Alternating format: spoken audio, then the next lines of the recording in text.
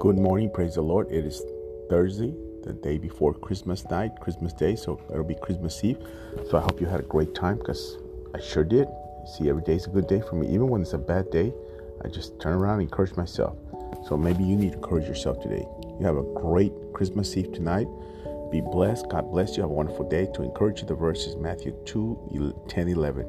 When they saw the star, they were filled with joy. They entered the house and saw the child with his mother, Mary, and they were bowed down and worshipped him. Then they opened their treasures chest and gave him gifts of gold, frankincense, and myrrh. Amen. We got the gift of God today. Receive it. Receive the gift of God. Have a wonderful day. We will have prayer 6 o'clock tonight and tomorrow, every day. So tomorrow is 6 prayer, and Christmas Eve prayer, Christmas Day prayer at 6.